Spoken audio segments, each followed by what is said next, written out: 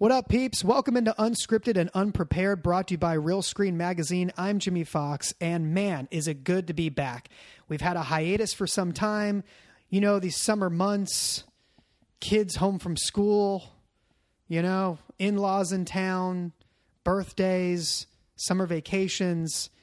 It's my bad. I'll take the blame for the delay on this episode, okay? But you know what, guys? It's not about me. It's about my amazing guest. This is the long-awaited episode with the one and only living legend himself, Thom Beers. I was able to sneak away with him during this past Real Screen West. He was very gracious. He gave me an hour of his time. So much fun. I mean, he is a producer's producer. Deadliest Catch, Axemen, Storage Wars, the shows that really gave birth and defined a genre of television. Really enjoyed this sit down. I hope you do too. Here it is.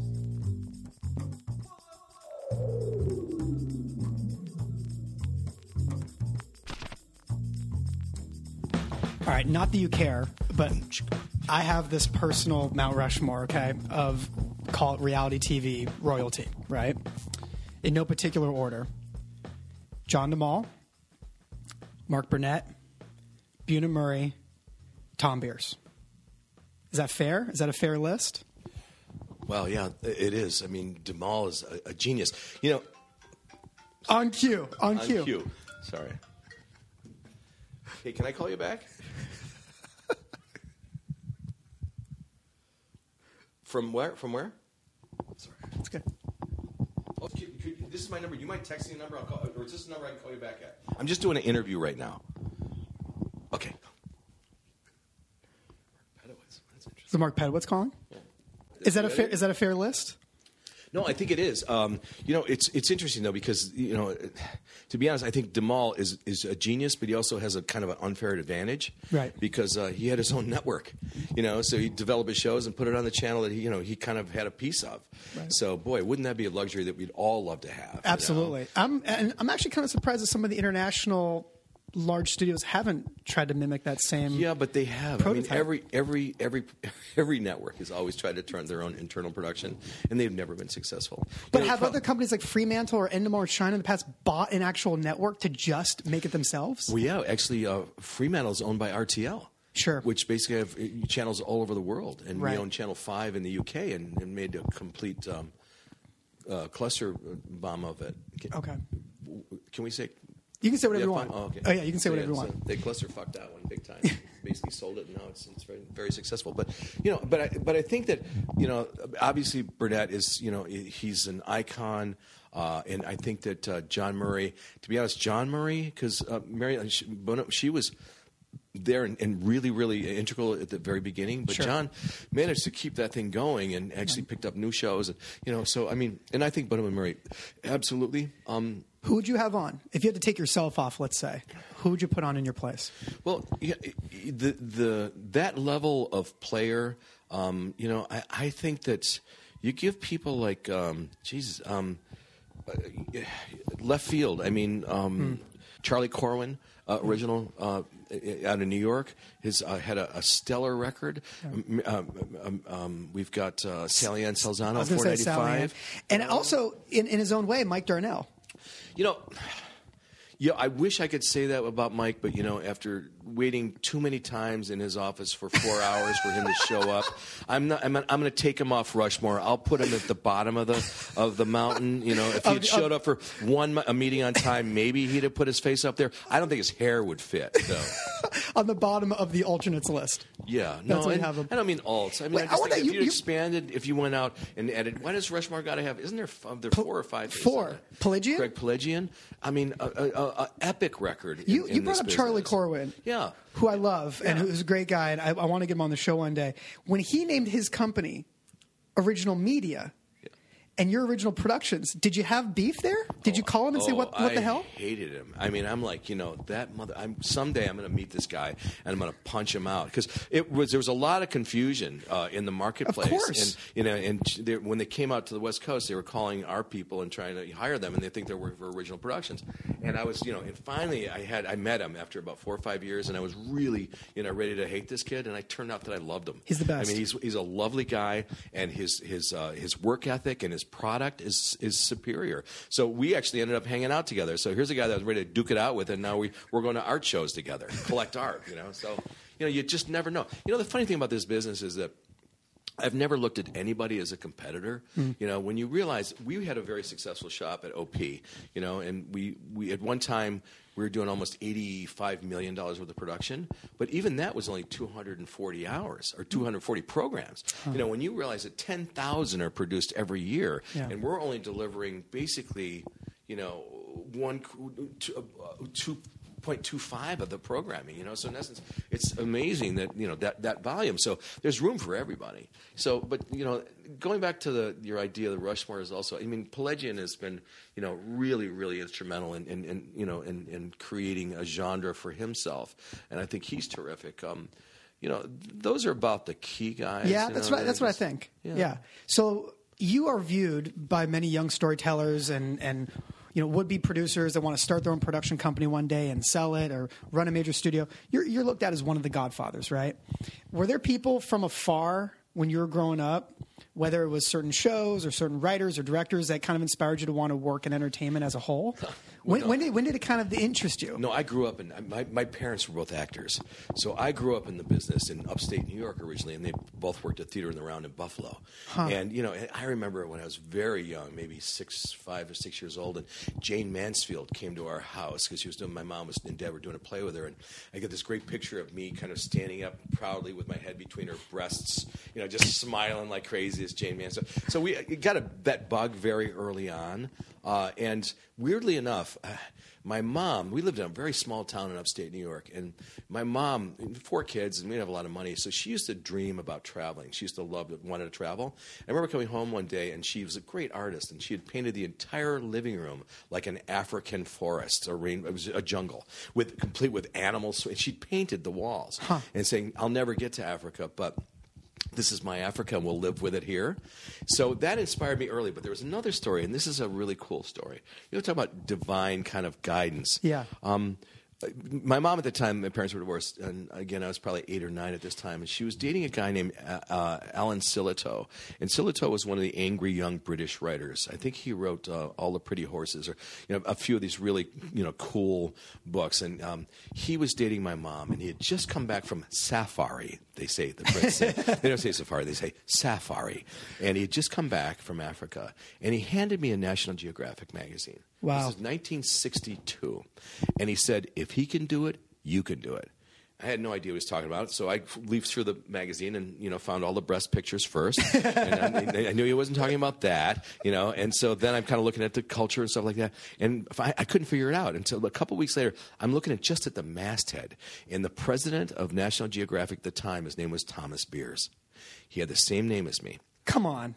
I still have the magazine, and I thought, God, if he can do it, I can do it. So it was this divine guidance, and funnily enough, flash forward 25 years, and I'm the Turner Broadcasting executive producer of National Geographic Explorer. Unbelievable. And I'm sitting in the big hall with my name, with a ceramic plaque with my name on it, and getting served lunch with white-gloved waiters. I'm thinking, oh, my God, it was like, wow. Talk about divine guidance. How about that for a story? Was that part of the reason why you always went by Thom and not Thomas? No, at the time I'd already decided to be Thom. No, it was because of Thom McAn's shoes. It's like I just thought it was cool. My name is Thomas, so you should drop the ass and it's Thom. That's it. Where'd you go to school? I went to school in upstate New York, little high school there. Then I ran off to I went to Genesee Community College first. I flunked out there. I went to the University of Buffalo. But your dad was always working in the theater even after your parents divorced? No. He worked for he was an amateur, but my mom was a professional. He was working for Ford. Actually, he was a service manager, which is where I got all my whole Grease Monkey. That's what I was wondering. From. Yeah, so I'll explain that. So he had a real blue collar existence. Yeah, man. I mean, I tell you, I still, when I walk into a service area, that smell of oil on metal. Yeah, I love that smell. I mean, me and my brother would do inventory 3-4 times. Okay, see, now it makes sense. So your mom was an actress, but dreamed of traveling, right? Exotic locations, right. And you have a father who's a grease monkey. Yeah, is that not the whole career of characters that you've brought forth in Absolutely. a nutshell? That's it. That's my whole universe. And do what you know. You know, and that's a big piece of advice for me. You know, I mean, even I collect art now. A lot of my art, like Ed Ruscha, all the standard gas stations. You know what I mean? So in essence, and his whole parts collection. I mean, I just love, you know, that's my world. You know, so I just love that world. I mean, I couldn't be more passionate about motorcycles and cars. I just bought a 1948 Willys Roadster.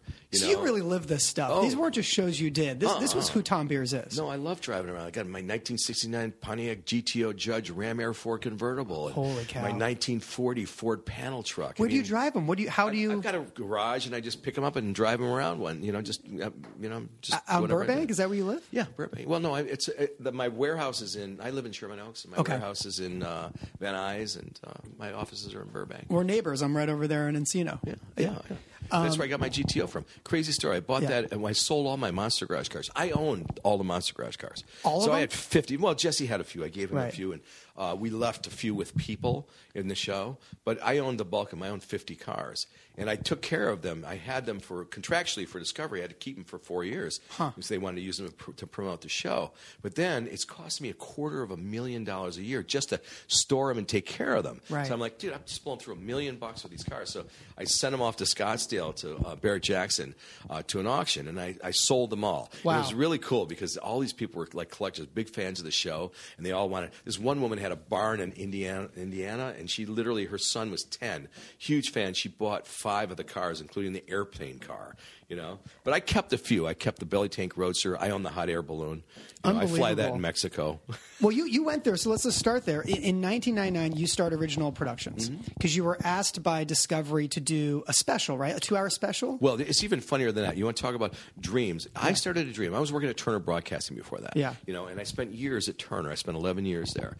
And that was really my litmus and my proving ground. As an executive, you know, I learned a lot about making television shows. And then I started working. I was, as I said, National Geographic. I was also the executive producer of Audubon, and I was Jacques Cousteau's executive producer for 6 years. Right. So I worked with all these iconic characters, these people back then that were just extraordinary. Ted Turner. I mean, he was a major. What influence. era of Turner is this? Like, and what is your role exactly? The beginning. I was working in the International Documentary Unit. Got it. And we were Ted Turner's conscience. You know, he'd say, "Hey, you know, there's too many people in the world. Go make a documentary about population." And we'd go disappear for like 6 months. I mean, one time he says the rivers are getting polluted. So we made this film called Without Borders, and we spent a year sitting on the Ganges, the Nile, the Mississippi, the Amazon, and the Zambezi River. Literally, it was just extraordinary. You know, I mean, incredible. That was our life. And then, you know, I'm also one of the creators of Captain Planet and the Planeteers. Okay, I'm glad you brought that up. Yeah. I saw that on your resume yesterday as I was prepping for this. Mm-hmm. You were listed as a supervising producer. Mm-hmm. Captain Planet and the Planeteers. Were you writing episodes as well? Oh, yeah. We didn't write the scripts because the script was done with Deke, but we wrote all the outlines because those were based on our experiences traveling around the world. Remember, I'd spent 10 years, 9 years, traveling around the world. I mean, living with the Kayapo Indians in the Amazon, the Yanomami, filming with the Samburu in Africa, you know, literally, I shot in 21 countries in Africa But you were alone. an in-house exec for Turner. Yeah. And it aired on Turner. But I was an in-house exec, but I started to progress into producer, so I started creating series like Wildlife Adventures, in-house productions, and started to make those as well. So that got me out. But I was, as the executive, I got a chance. It's funny. I mean, but probably 20 people here I've worked with when the old Turner days are still here, you know, making films. Have you heard the theory about the characters from Captain Planet and the characters from the Magical School Bus? You've got to Google this thing. I don't even know what the Magical School Bus is. Okay, the Magical School Bus is another cartoon kind of in that same era of like late 80s, early 90s. Uh-huh. And there's this fan theory that's out there on the internet that basically the children from the Magical School Bus are the kids from Captain Planet because they're the exact same genders and racial backdrop. I'm kidding, really? For all the kids. Wait a minute. So they think we stole their idea? I'm not sure who came first. I'm not sure who came first. No, I think but it's the same assembly of men and women who also happen to be from the same racial backgrounds as the kids from Captain Planet. You know, would you love to do that now? I'd love to pick up Captain Planet now, and say that these, you know, now Kwame and Leonardo Linka, DiCaprio got the rights, Tom. Yeah, he's got the rights. You heard, but I'd like to do, yeah, I'd push it forward to like they're in their 30s and 40s and disillusioned. Okay, that's the take I have. But my take, Will Ferrell is Captain Planet, and he's out of shape. And Amy Poehler and Will Arnett and people like that are the kids grown up. Yeah. And they have to get Captain Planet back in shape. Yeah, exactly. It's like a comeback story. Totally. And that's exactly the way I do it. Yeah. Because, the weird part about like 21 Jump Street style, like that tone, right? Oh, perfect. Yeah. Because, the weird thing is that we realized very early when we were working at Turner that the people that we were trying to reach with the message, they didn't watch television. Yeah. So we're basically preaching to people who had no interest, and the ones that were interested were ones that were outdoors, enjoying the outdoors instead of sitting home watching television. Right. So it was a real disconnect. It was really tough. But Captain Planet took off. Captain Planet was one of those fun little cartoons, and boy, I got to tell you, the in-house battles on that were outrageous. Because, really? Oh, the ad about sales. how preachy they get? Sales guys hated us. Sure.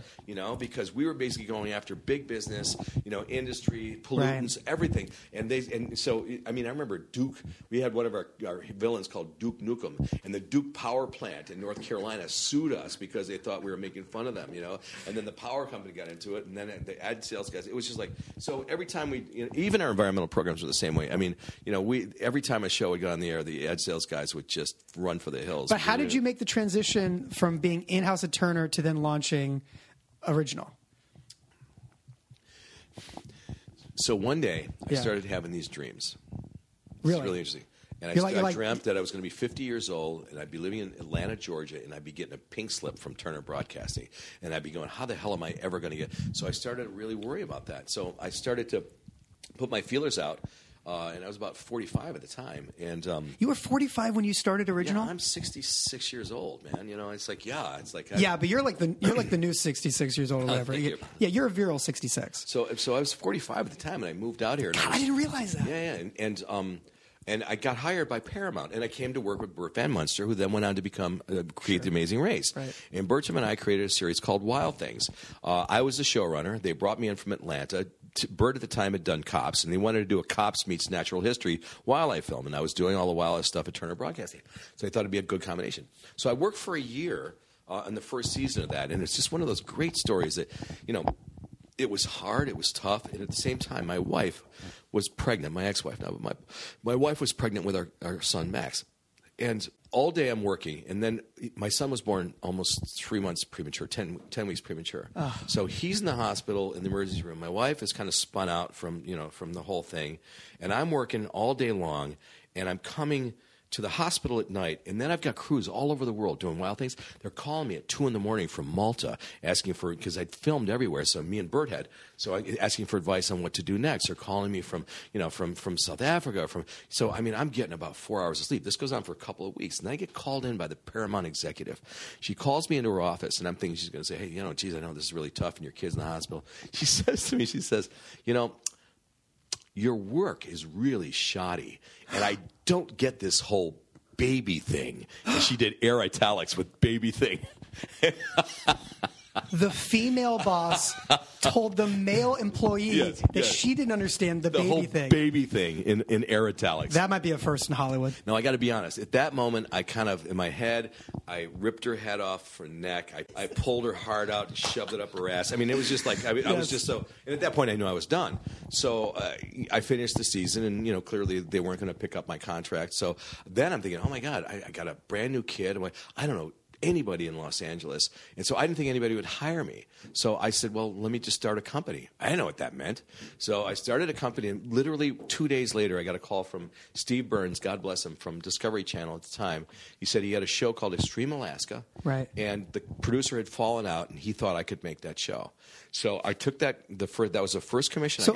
So it only took you 2 days after conceiving the idea to have your own company, and you were still going to figure out what that actually meant. Yeah. And then this project falls into your lap, and you're now able to get Original Productions their first credit and start growing from there. Yeah, but there's some interesting stories. Now, the nice part about that was it was a 2-hour anthology piece about Extreme Alaska. One segment in that was 12 minutes long, and I'd planned it out. Was me on a crab boat in the Bering Sea. Get out. So I went to sea. I talked myself on a ship, me and a cameraman and a sound guy. Talked ourselves on the Fierce Allegiance. And 2 days later, we're 200 miles at sea. And the worst storm in 40 years rolls in. So we're filming. I've got to literally cameras in a underwater housing strapped to masts, but they're just batteries. I mean, literally batteries and tape. And so in this massive storm, the winds are pushing 70 knots. The seas are cresting at 40 feet. I'm climbing these masts, changing tapes. It was like this crazy stuff. And all of a sudden, 2 boats sunk, 7 guys drowned, never even found the bodies. What? I mean, and we just kept filming, and I kept thinking, this is a funny part of the story. And you're so out of it. I hadn't slept in 2-3 days, and I'm just kept taping, kept filming.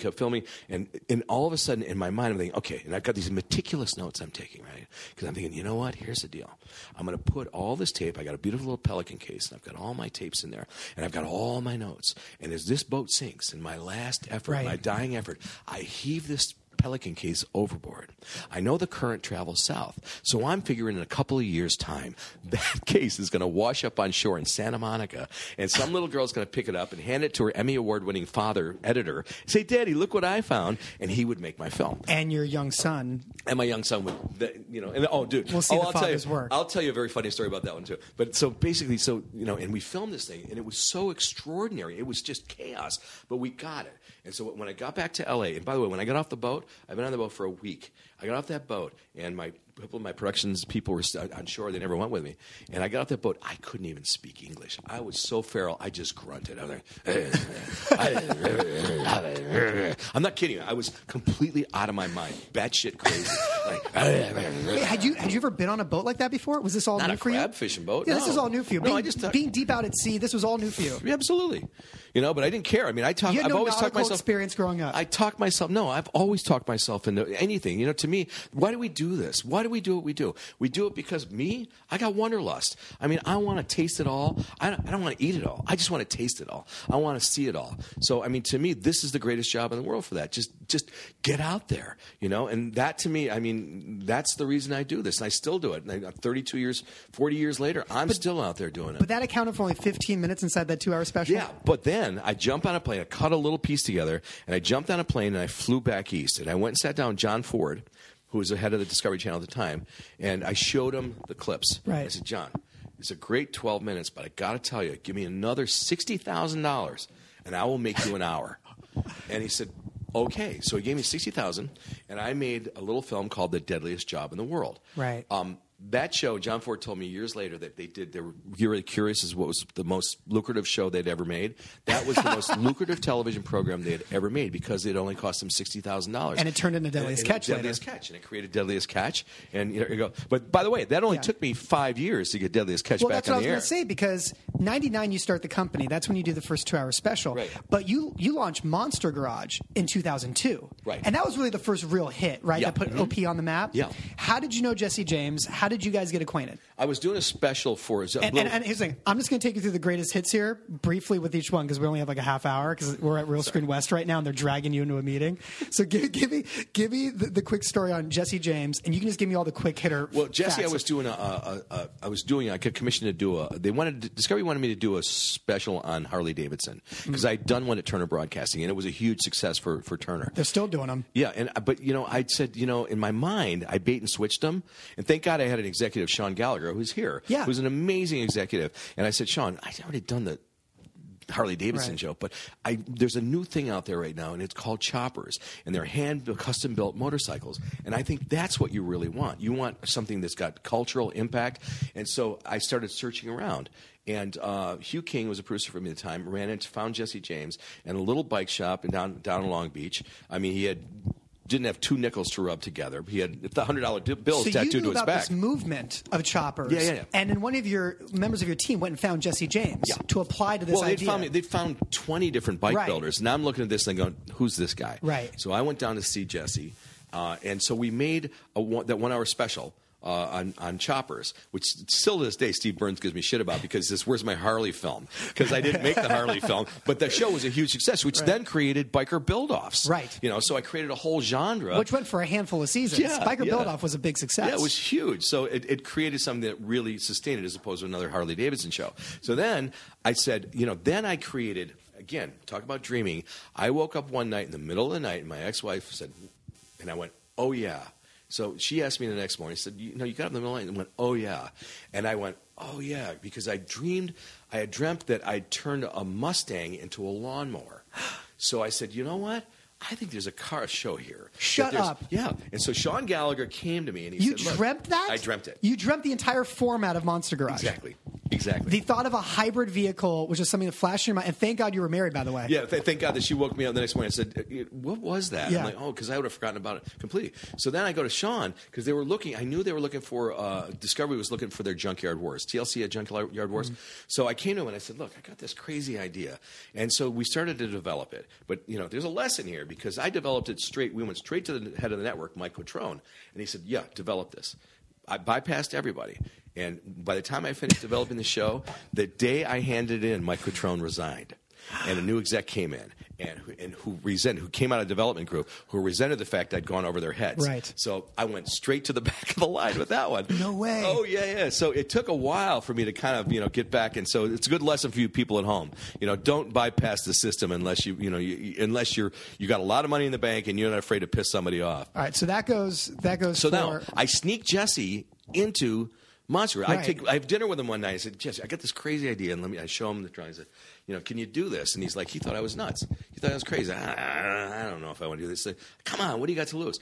And so but this is the best part. So we make the first show. Now, we're using tools out of my garage. I don't have a budget for anything, right? So we're literally shitty chop saws and freaking wrenches and all the stuff that I had, and Jesse threw some stuff in. And we're making the show, and it was the Mustang. But the killer was, it was Thanksgiving. We were shooting that pilot. And so we had to take a break right in the middle of the show, everybody to go home. But they were having such a miserable time, nobody wanted to come back. I'm kidding, to finish the show. So I had to literally push the Mustang into the corner of the garage and start build 2. So we started on build 2 with a whole new group. And it took me almost 3 months to get those guys back to finish that show because they thought, man, this is embarrassing. Oh, this is the biggest piece of shit. This is a terrible show idea. It's awful. And then it went on to make history. All right. So that's 2002. So OP is starting to ride high now. You have a hit show. Yep. You have a few shows under your belt. And now that last project you spoke of becomes Deadliest Catch in 2005. Yeah. 13 seasons. Tell me now. 15 now. 15 now. Mm-hmm. If I were to watch season 1 now and now watch the current season of Deadliest Catch, what differences would there be, if any? Technology has made leaps and bounds. I mean, we, in the old days, we just have small housings and we try to catch. Because the brilliance of Deadliest Catch is, think about this. It's high risk, high reward in a really exotic location. That's really the key to all of my shows. Yeah. I mean, all of them. They all have that same theme. And we treat them as if it's a sporting event because guys love sporting events. They love scores. They want to know who won, who lost. So the crab count was critical for that show. So we started to create this. So basically, it took me almost 5 years. And God bless Abby Greensfelder, who came in at Discovery at the time, because I've been trying to say, look, guys, I can make another show here. Right. And she gave me a green light for 3 1-hours. Okay. But this is the best part. This is great television stuff. So I go out there. I'm ready. Same season, same thing. I can't believe they got you back in the boat after your first experience. Oh, yeah. But here's the best part. Dead flat seas. Nothing. No storm. No nothing. I mean, I'm talking about, oh, my God, this is awful. I'm thinking my career is sunk. It's terrible. But in Knockwood, we got lucky in the second or to the last day. We got a storm rolled in. Guy went overboard. They saved his life. And then I started crafting the show. And here's the thing. The network looked at it. I think Michael Klein was running the programming at the time. And he looked at it and said, this is boring. I heard from people saying he looked at the cut and said, God, this is dull. Let's just bury it. We'll put it on a Sunday night, give it a nice slot, but we're going to bury it. No promotion. No, not even a coming up next. Basically, 3 1-hour blocked it 3 1 hours, put it on the air. The show Sunday Night Discovery used to do a 0.8 on a Sunday nights at that time. That show started at a 0.8, and every quarter hour it went up, went up, went up. It went from a 0.8, it went out at a 4.8. Holy cow. It was just like the exponential. It was like perfect stairs. It was like, and they're just sitting there. No, this is the best part. So I get a call the next morning from the new head, Billy Campbell's the head of the network at the time. He calls me up. He's a scripted guy, right? He comes in and runs Discovery Channel. This is amazing. This is calling me so excited about the ratings. We need more. We need more. I'm like, yeah. He said, great. I want 10. Give me 13 of these. I'll take 16 of them. So when can I have them? I said, in a year? Right. What do you mean a year? What do you mean a year? Yeah. I said, yeah, well, there's a season, and the boats only go up there for... No, he says, I don't care. Just get them out there. I don't care what they're fishing for. Just get them out there. Start fishing. I'm like, dude, Billy, I can't... He was so upset. We had to wait a year to get those shows on the air. But tell the listeners, because you and I had lunch a long time ago, actually. I don't know if you remember. Yeah. And during that lunch, one thing that stuck with me is you applied your knowledge of the classic 3-act stage play structure to your storytelling, which I thought was kind of brilliant, because most producers in our genre would just let the cameras fly and let the story unfold. But you really went to the pattern of the beats in every classic 3-act play. Well, I came out of the theater, remember? Right. So I was an actor in New York and also a playwright. So I'd written a number of plays in New York, and I'd studied with the greats. I worked for Lee Strasberg, who was a great acting teacher. Right. I worked for him at his house. So I got a chance to really get a lot of inside information, from him, and some insight. Uta Hagen, Stella Adler, great scene studies guys. McKnight, the greatest playwright, the script doctor in the world. So I studied with these guys, and I really understood that 3-act structure. And when I say that, it's kind of like this. Think about a television show that there's 5 breaks in a TV show for commercials. So what you do is, in every break, just beforehand, you've got to have a cliffhanger. You've got to have something that carries you through that break. So in essence, you'd build your drama. Your dramatic arcs would work basically in 5 acts. But it's a 3-act structure. So you've got catharsis. You've got basically you have somebody that's ramping up their jeopardy, and basically they're coming in conflict in the middle act, and obviously they settle in the 3rd act. So in essence, you had to kind of create those story arcs and the character arcs so that all of them would be in jeopardy in Act 1, or in Act 1 and 2. Then Act 3, you basically would have some type of a conflict or something that would happen, and you'd have catharsis on the last act. With some type of also what we love to kick was the crab counts. But don't you feel that's the difference of what made Deadliest Catch? There's a lot of people that could have gotten the same cast, the same access, the same weather and boats, but the show wouldn't have been the same without that view going into it. Well, look at it's 15 seasons later, and it's the first male reality soap opera. That's what it was. Tom, other than professional wrestling, let's be fair. I'm just joking. I'm just joking. No, but so it really did. So you could follow. People are more interested in the characters. When Captain Phil died, that was an emotional. We were all. It took us weeks to get through that edit. Yeah. We couldn't cut that. You'd be cutting that for 3 minutes. You'd be screening, and we'd be sitting out in the parking lot crying. It was a tough one because he was a good friend to all of us, and it was just such a tough loss. But nobody ever captured that kind of death on TV before in reality, and we only did it because Phil said he wanted us to do it. Yeah. So that was really key. So obviously so many shows, Ice Road Truckers, Axemen, 1,000 Ways to Die. I guess the question I have just as a producer when I look at the shows in the order of how they went, because 05 it's Deadliest Catch, 07 Ice Road Truckers, 08 Axemen. Ice Road Truckers and Axemen, both History Channel shows. So you are now the cock of the walk at Discovery. You've got the president, as you just said, eating out of your hand, wanting more and more episodes. And your next big hit, Ice Road Truckers and Axemen, both Dangerous Job shows, are at History Channel, a competitor. So what kind of situation did you place yourself in when you had both of them coming after you for these shows? I assume Discovery Channel wanted those shows. Am I wrong? No, that's the problem. What happened at Discovery at the time, this is a long time ago, remember, they just got into non-scripted continuity series. Yeah. Before that, they were always doing one-offs, or if the most, they do 3. Right. This is still the birth of reality TV. This is the very beginning. Yeah. So they weren't used to the idea that you could actually make long-form, these basically arced series, 10, 12, 14 parts. So what happened was I started to pitch them on new show ideas, and they literally told me, no, you should just focus on Deadliest Catch. Oh, my God. So they basically self-immolated the whole thing. They crushed that. So I went, fine. At the same time, Nancy Dubuque was at History Channel. She called me up one day. And this is a woman. She is one tough cookie. Oh, yeah. The first time I went to pitch her, and I was making the shows for Discovery, I went to pitch her, and I pitched a bunch of stuff. Nah, that's shit. Nah, that's crap. Nah, I don't want that. And so I said to her, as you would as a producer, well, Nancy, could you tell me what you're looking for? Why would I tell you? She says, you work for the enemy.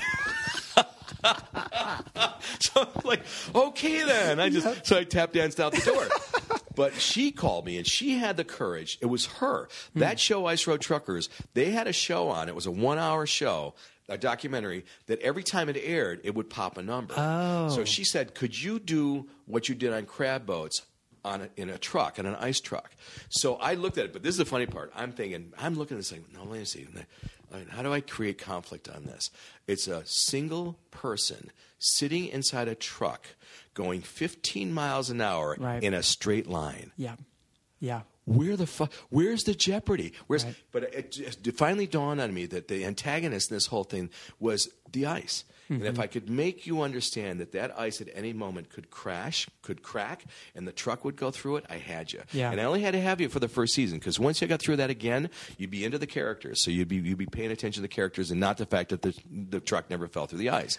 So but Nancy had the courage, because at that time they were airing all World War II programming. They were doing it, and she came out with this, announced that she was making this show, and her board was not happy about it. Wow. And she came up with, and I loved it. They said, "This is not History Channel." She said, "Yes, it is. It's living history." That's where that term got. And that's where it came from. Nancy made that up on the spot, and she sold it that way. She had the courage. But I got to tell you, and she'll say the same thing. If that show hadn't worked, both our careers would have gone in the toilet. So 10 seasons of that show? Yeah, it's still airing. We're still producing. X-Men 9 seasons? Yep. 1,000 Ways to Die went 8 seasons. In 2009, okay, so 2009, Fremantle acquires Original. Yes. Good deal? Happy deal? It was a terrific deal. It was actually a terrific deal for all sides. Okay. And why Fremantle? And what was the rights situation at that point? Did Original control the international rights to X-Men and... We owned X-Men. We owned Ice Road Trucker. No, I'm trying to remember which shows we owned. But you were retaining those rights. We were retaining some of the rights. We would make deals. I'd make a deal with A&E and say, "Look, I'll make 2 for you and then 1 for me." Oh, really? There was a split? 2 for you and 1 for me. Yeah. That never happens. Yeah, well, that was the only way I could, But it was, again, in those early days where the international market really hadn't known what to do with these shows yet. But then all the networks got a huge appetite for international growth. Right. And so they've restricted those rights. As a matter of fact, I was the first one restricted on it. They're like literally said to me, I cannot believe I'm hearing this, but they said to me, no, we can't give you the rights to your shows. They're too successful. Wait a minute. No, my favorite story is this. I'm not kidding you. I'm here at Real Screen one time, and I'm sitting between Sean, the head of A&E International Distribution, and the head of Discovery International on a panel. Okay. And I'm in the middle of the two of them. And one of them says to the other, we launched Deadliest Catch on 140 channels around the world. That show launched 140 channels. And the other guy says from A&E, says, we've just used Ice Road Truckers to launch. We've opened up our 40th, international station, and we're moving towards 100 ourselves. And I'm sitting there looking at these two guys going, hey, where's my fucking money? Where's my check? Where's my nothing, check? Because there was no imputed license fee. They could put it on any one of their channels worldwide, and I got nothing. So I'm sitting there watching these guys saying that they just built entire global networks on my back, and I didn't get a penny. But when Fremantle bought you, they weren't just buying a huge, thriving production infrastructure and all the money you're making on the margins. They were actually buying some international rights to those that you were holding back. And I held back a lot of shows at the very end before with my old distributor. Preparing to sell. Okay. So they went out and they made a lot of money early on my library. I'd held back a bunch of shows. So yes, but yeah, it was a great deal, and it was a perfect time to do it. And you made good on that deal, because then 2 years later, 2011, you launched Storage Wars, which is a whole other genre buster as well, and gave life to a whole other arena of shows after that and copycats. It's funny about that show, and this is where Nancy doesn't take credit for, because Nancy, we developed that show, ourselves, and I took it to Nancy because I loved working with the A&E guys, and she said, I love this show, I love this a lot, but here's the thing, I want to put it in the air, but I got this other show we just started production on, and I'd like to see how it does first. So I'm sitting there waiting, and 5-6 months later, Pawn Stars goes on the air. Boom, huge hit. I'm like, all right, Nancy, it's going to work. She's like, Tom, you know what? I got to be honest. There's another one that we're in production, and it's going to go on the air very shortly, and then we'll jump on yours. American Pickers. Right. Hits the air. Right. And I'm still sitting on the sidelines with a show I developed at the same time they'd done. Right. And I'm sitting there. Had you done a pilot for them, or just a sizzle that they bought? I had a sizzle, and I was ready to go. No, because I didn't even sell it to them. Right. She wanted it, and I had that loyalty. So wow. Okay, I'm tanked now. So I get on the phone, and I call Sharon Levy at Spike. I go, Sharon, I got a great show for you. I'm sending it over. Oh, my God. So I know where this is going. So I send it over to Sharon. So Sharon looks, literally an hour later, so we'll take it. Little do I know that David McKillop at History Channel has walked that tape across the hall to Rob Chernow at A&E. And Chernow sees that tape, and he goes, shit, I want this show. I'll take it. So he calls Phil Siegel, who's the president of my company at the time, and he says, Phil, I really want to pick this. And Phil's like, I'm sorry. He sold it to Spike. He's like, and Rob Chernow is the biggest sweetheart on the planet, one of the loveliest guys. And Rob said, one day I will run all the development of all the A&E networks, and you will never do another show with me again. But I checked with the legal guys, and they actually had an option, so they really had a right to the show. So, but I said to Phil, I said, look, a guy that passionate to say that, to get behind it, let him have the show. Now I got to go back to Sharon Levy. Sharon, who's equally a gangster. Yeah, oh my God, and she's going to cut my throat. Yeah. So I tell her, you put Sharon Levy and Rob Sharon on a cage match. It's a toss-up. Exactly. So I'm sitting there going, oh man, and it was unintentional, but again, I didn't have the legal right to do it. Right. So I screwed up really in premature, but I was so pissed off that they'd sat on my show for a year. And then they did their own version. So then who? Spike eventually did their own version. Yeah, they did. Yeah. But I gave her, she said, well, what else you got? So I gave her Cole. You did Cole. And I remember that because that was at the point where Spike was really starting to change brands. Yeah. But unfortunately, it didn't work. I mean, it really would have worked in a lot of networks, but they just weren't ready for that kind of docusoap. Well, yeah, that's right. Like that, they were trying to become Discovery, Nat Geo history overnight at Spike, when Spike had been previously 1,000 Ways to Die and Deadliest Warrior. Yeah. So I did them a disservice because they really worked much better just with single standalone hours like 1,000 Ways to Die. 2012. You are now named CEO of Fremantle North America. So the mothership that bought your operation 3 years earlier now brings you in to run the entire studio. And you inherit 600 hours of network, cable, and syndicated storytelling that takes place every year under that shop. One of the biggest television companies in the world. How did your job and daily life change? Well, this is a company that's doing American Idol at the time, X Factor, America's Got Talent, Family Feud, Let's Make a Deal, Price is Right. We've got all and they own, we acquired some production companies. So it was weird because I took that job. But by the way, I got to segue back one other thing because this is one of my proudest moments ever for original productions. Back in 2009, at one time for a period of 3 weeks, we had a premiere episode of a new show on a different network every night of the week. Come on. Unheard of, and nobody's ever. I got the TV guy. We literally had a show on Monday, Tuesday, Wednesday, Thursday, Friday, Saturday, and Sunday in prime time, an original flagship episode. on 7 different networks. On 5 networks, but it was like on different episodes. So we literally had 2 shows on Discovery. We had Discovery, Annie, History, Spike, True, National Geographic. I remember the True show, the oil. We did Black Gold. Black Gold. Yeah. That was a great show. Yeah. And by the way, personal favorite of mine, just a fanboy out on you. I love The Colony. Thank you. I love The Colony, man. Boy, what you guys did with The Colony and what you attempted to do in an era where like everything was kind of cookie cutter at the time, and you took a leap and you got them to do a second season. Yeah. I loved it, man. I did too, and it was one of the funnest experiences of my life because it was one of those things where I was the guy in the middle, my production guys and the people, our victims, our people that were kind of stuck out there living this life, and and they get into a rhythm, the two of them, and I was this crazy man that would come in literally at 2 a.m. I'd be sitting in the control stand, and I'm watching this thing play out. I'm like, fuck this is boring. I go outside and throw a brick through the window.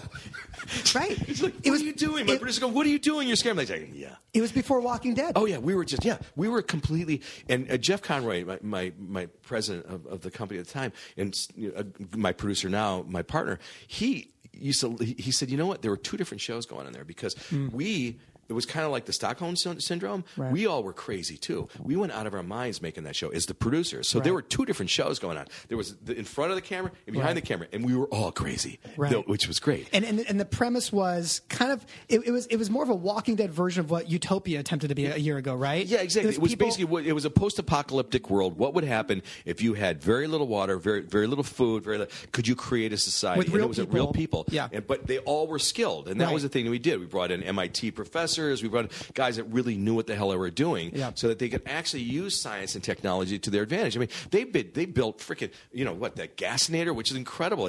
Out of wood, they created fuel, alcohol, methane. They created power to generate. Right. It was insane. And then we had solar panels that tracked the sun. I mean, the guys were insane what they did. I mean, it was great. It was so good.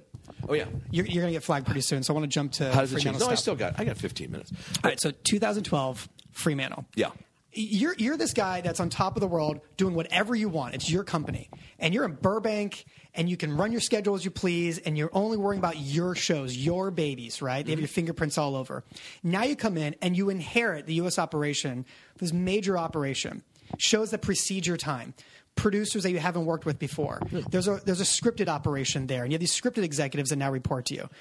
How did your job change, and did you like it? Well, they didn't have a scripted division. I actually brought They didn't have the scripted division? No, I brought them in. I brought Craig didn't know that. Cegelski in, and Craig and I, the first thing we got was American Gods, which is now on air at Stars. It's funny, I feel a little bit like Kevin Riley, because the stuff that I kind of put in motion back then, it took years No way. to kind of come to fruition. But it's really great to see that. And Buzzer, Buzzer was an incredible thing. We had over 20,000 hours of game shows going back to the 50s, and the only it was 30,000. The only people we could sell it to was Game Show Network, and they bought, I think, 1,500 hours a year. Right. That was it. So I said, why don't we start our own channel? So we partnered with Fox. We just did a deal with DirecTV.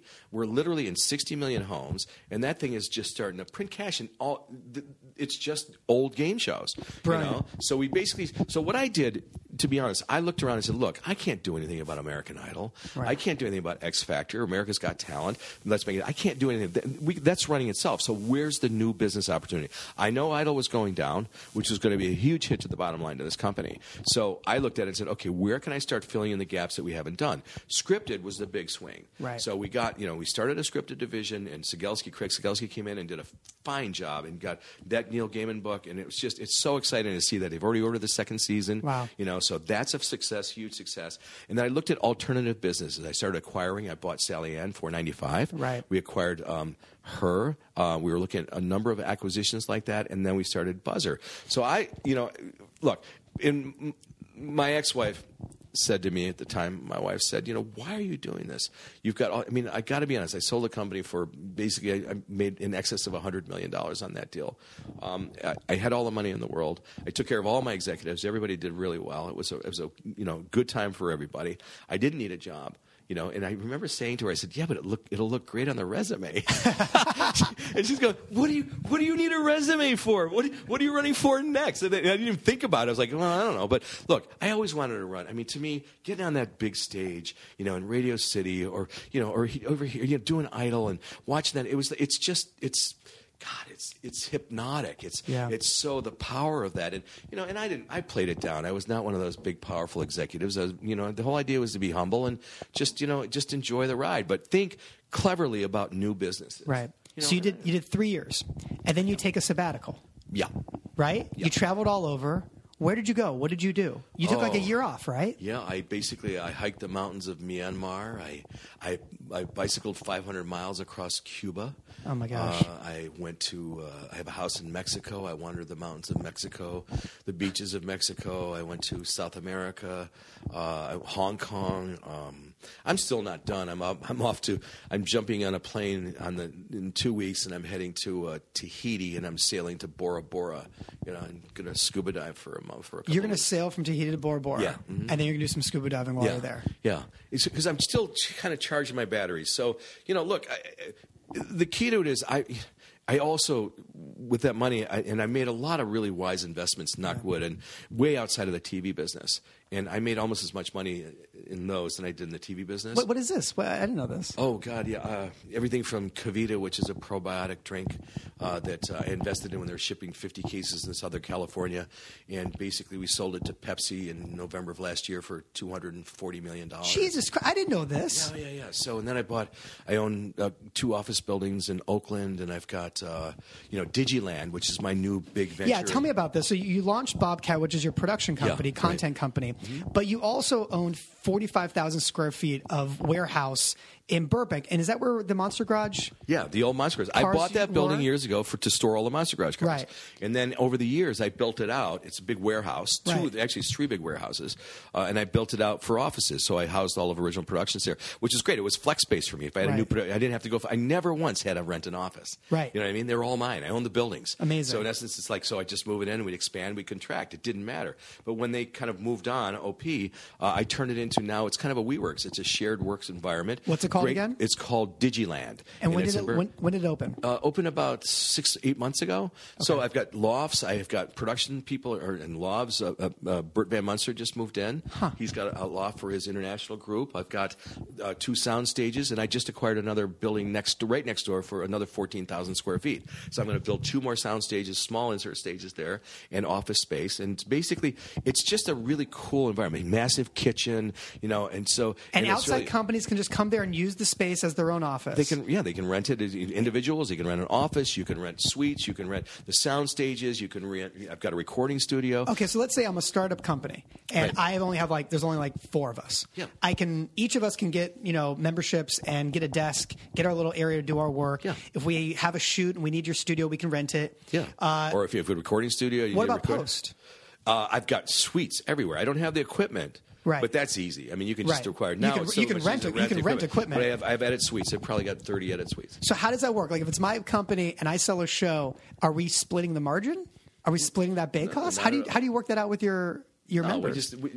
They basically it's a room rental. That's all it is. You can put whatever you want in there. So I'm not getting anybody's pockets at all. I mean, it's just really it's renting. Tom, I don't think anything like that really exists, right? But the fun part for me is the fact that look, it gives me a chance. Also, I love this business. Yeah. It gives me a chance to literally sit down with these people, and if they want advice, I'll give it to them. Yeah. I mean, so I'm there. I'm there to mentor. I'm there to basically help them shape. It's funny. I've had 2 guys come in that had looked at some of their tapes last year and the year before. And I said, what if you did this and this and this? And one of them stopped me today and said, Adam, he said, I just sold that series based on your notes. Oh my gosh. So it's kind of fun to do that. And I love that. I love mentoring. How many current members are in Digiland right now? It's probably about 120, and I've got another 30 that are moving in. And as the building next door, I'll be able to house another probably 40 or 50 people. Unbelievable. So it's really fun. But look, all I'm saying is that I had a motto years ago. And I've stuck with it my entire life. There were 2 of them. One was, if what you're doing doesn't make your heart pump Kool-Aid or your dick hard, it's not worth doing. Right? I mean, that's true. And my network motto that I taught my guys from day one is, as far as network goes, we will always be your solution. We'll never be your problem. So those are words to live by for me, and I've stuck with them my entire life, and they seem to have worked pretty well. Last question. Is there any one project that still eludes you that you've tried and tried and tried over the years, like your Great White, right? Yes, I have it. It's my opus. And thank God for the History Channel. I think finally it's taken me 7 years. But I've always wanted to do what I did in Deadliest Catch and Ice Road Truckers with the American Farmer. And so basically they've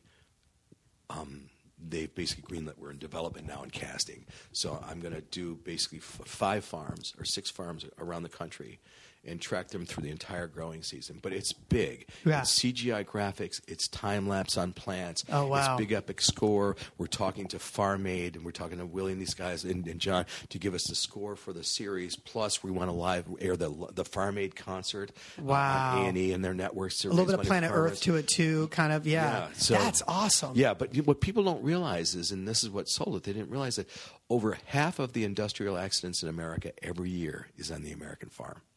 It is one of the most dangerous places. It's deadlier than a ship. I mean, from anything from machinery to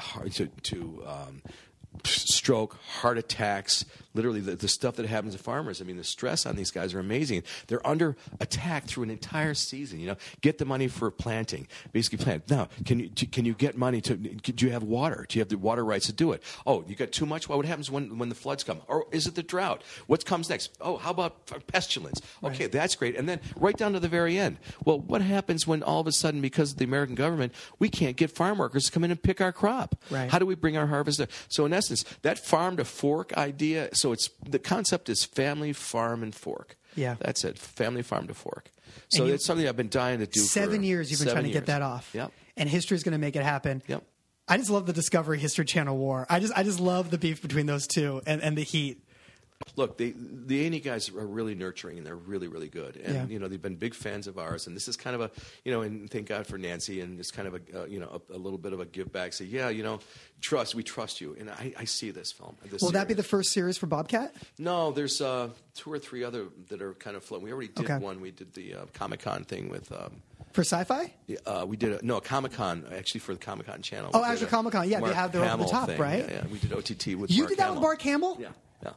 I took that out with Mark Hamill. Actually, not the exact thing Mark wanted to do. I was trying to get Mark to do something else. I took him out to all the cable networks. Couldn't sell it. 2.5 years ago, it was before the new movie came out. It was before the new Star Wars came out. And I told all the networks, I'm like, guys, he's about to be in the highest grossing film of all time. He's going to be in the new Star Wars.